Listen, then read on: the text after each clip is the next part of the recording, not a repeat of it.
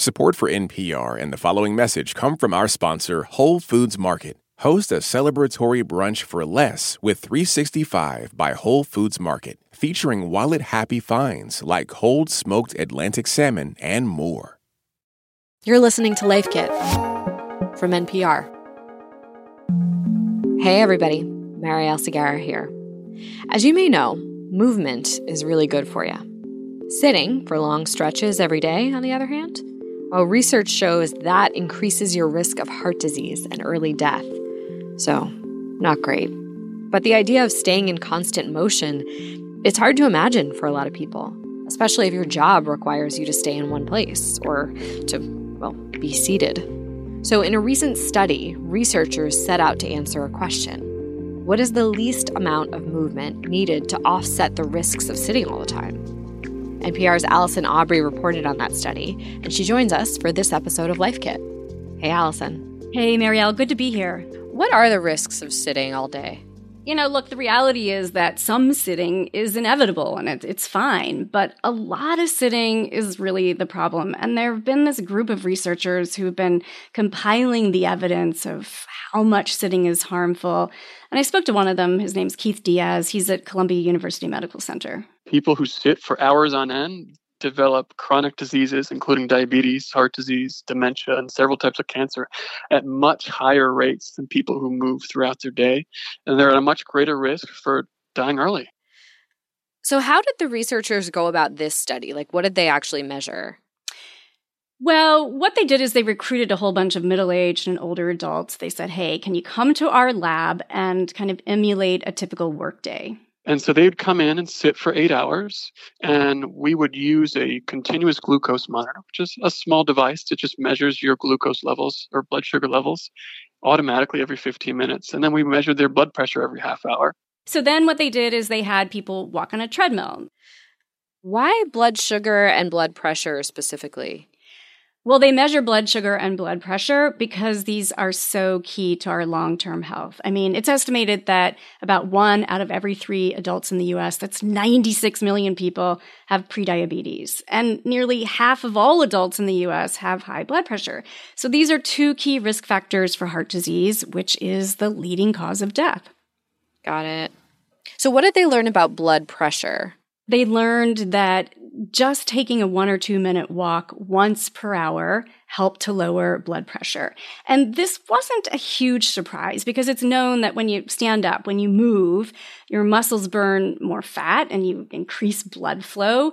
So that's very beneficial. That's helpful. But when the participants upped it to twice an hour on the treadmill for longer periods, up to 5 minutes, they saw more impressive results. We found that a 5-minute walk every half hour was able to offset a lot of the harms from sitting. And what did they see about blood sugar? Did the researchers see results on blood sugar with 1 to 2 minutes or no, not?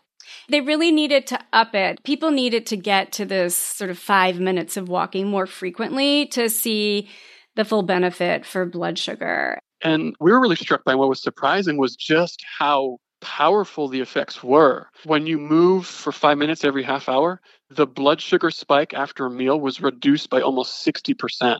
And they weren't the only ones struck by the results. I talked to a family physician, Robert Salas. He's at Kaiser Permanente in California. And he says it's been known for a long time that exercise can help control blood sugar. But what's new here, he says, is just how beneficial these frequent, short bouts of movement can be. It is surprising to me as a physician. I have never seen that kind of a drop in blood sugar, other than with medication. And so basically it sounds like even just walking or slow movement is enough to get that same result. Yeah, I mean, basically physical activity helps to clear glucose out of the bloodstream and into the muscle where the muscle is using it. And the harder you work the muscle, the more glucose the muscle is demanding. And that's why exercise is so beneficial for controlling blood sugar. What was new and fascinating about this study is this realization that, you can get this benefit after 5-minute walks if you do them frequently enough. Now, do we know if these are just temporary effects, or were the researchers able to look at longer-term results, like even over the course of months or something like that? No, this is a temporary effect, and this is pretty typical of how a study like this would work. If you wanted to answer the question of like how durable or how long does this effect last, and you wanted to test it in this setting, you'd really have to design a different kind of study entirely and have people do this for, years, 20 years to get that answer. Obviously, that kind of study is much harder to do. But what I will say is this study builds on a body of evidence that's been accumulating over the last 5 or 10 years, really showing that because our bodies were meant to move and not sit all day, if you just find ways to build physical activity into your day, even in short bouts, this can be really beneficial. Yeah. I know there's a recommended weekly amount of physical activity that'll keep you healthy, according to U.S. guidelines. Do these 5-minute intermittent walks count towards that goal? Yeah, that's right. People are advised to get this 150 minutes of moderate intensity physical activity each week. And that basically means getting your heart rate up. So you can break this down into 30 minutes a day, 5 days a week. But Dr. Salas says this study adds to the evidence that breaking it into smaller chunks can work towards the goal too. Small bouts of exercise count the same as doing 30 minutes extended. So this study really fits with that. I will point out that the pace that people were walking in the study was little less than 2 miles an hour. So at that leisurely pace, people probably aren't going to get to this moderate intensity range. Of course, it depends on your age and your overall level of physical fitness. So again, the key here is, move more, sit less, and start with these 5-minute breaks, increase the intensity, the pace if you can. So I have to tell you, I just did this. I put my shoes on, walked out the door, set a timer for 5 minutes, and just kind of walked around, walked a few blocks. Yeah. Had the sun on my face. Nice. How did you feel? It felt really good. I mean, I do try to stand up from my desk, but the walking part of it felt, there was something else about that. It was like, suddenly my problems didn't feel as heavy. Wow. Okay. Well, that's big. That's worth noting. And I'll point out that there was one more benefit of these short, frequent breaks that was noted in the study. And this really gets at our mental health. I spoke to Kathleen Jans. She's a health promotion researcher at the University of Iowa. And she points out that the participants in the study felt better when they built in more walking breaks. People felt less fatigued. People were in a better mood because they took those breaks. I tried it too. And what I did is I set a timer for every 25 minutes. Now, this was while I was actually writing this story and I was sitting at my computer. So every 25 minutes I got up and I didn't necessarily go outside. I just kind of walked in place or went up and down the stairs or went and changed a load of laundry. And so my big takeaway after doing this for like the whole day was like, wow, that's a lot of disruption to my day. It made me realize how accustomed I am to sitting for these long stretches. Yeah. I wonder, too, do you have to walk to get the benefits of this? Can you just move for 5 minutes? Like, can you vacuum or can you dance around your apartment for 5 minutes and get the same benefits? Absolutely. The whole point is to raise your heart rate. So however you do that, however you build in movement, that's the goal here. And if you're bored by walking, you can dance, as you say. I spoke to one exercise researcher, Loretta DiPietro. She's a professor at the Milken Institute School of Public Health. It's at George Washington University. She says, if you're at home, you're doing housework, say sweeping, turn on some music. That will help you dial up the intensity. The whole point is to get your heart rate up. Step up the pace. Add some stairs in there. Now, frequent walking breaks alone probably not enough to help you lose weight or get into top aerobic fitness.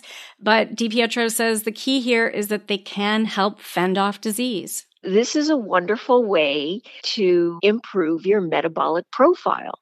Just, stop sitting around all day. The human body was not designed to sit for 8 hours at a time. And I want to ask here, walking isn't an option for everyone.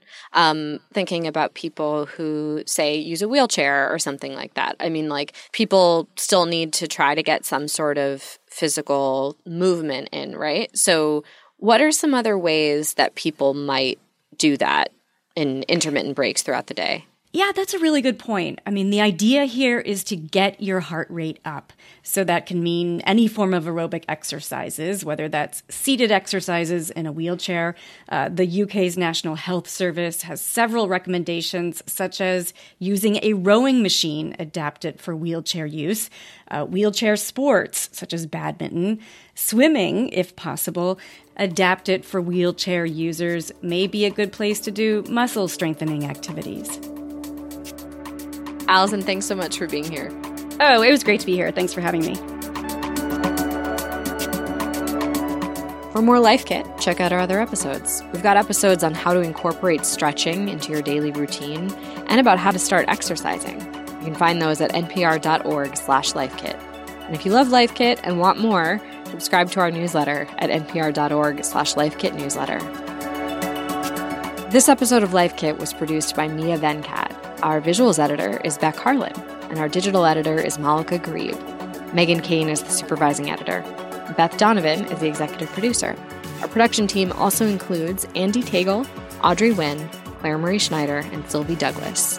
Julia Carney is our podcast coordinator, and engineering support comes from Natasha Branch. I'm Marielle Segarra.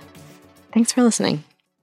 This message comes from NPR sponsor Discover. Tired of not getting a hold of anyone when you have questions about your credit card? With 24/7 live customer service from Discover, everyone has the option to talk to a real person. Limitations apply. See terms at discover.com/creditcard. This message comes from NPR sponsor Charles Schwab with their original podcast, Choiceology. Choiceology is a show about the psychology and economics behind people's decisions. Download the latest episode and subscribe at schwab.com/podcast. What does it mean to be Black in America?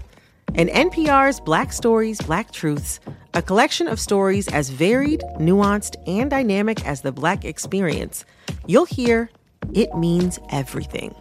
Search NPR Black Stories, Black Truths wherever you get your podcasts.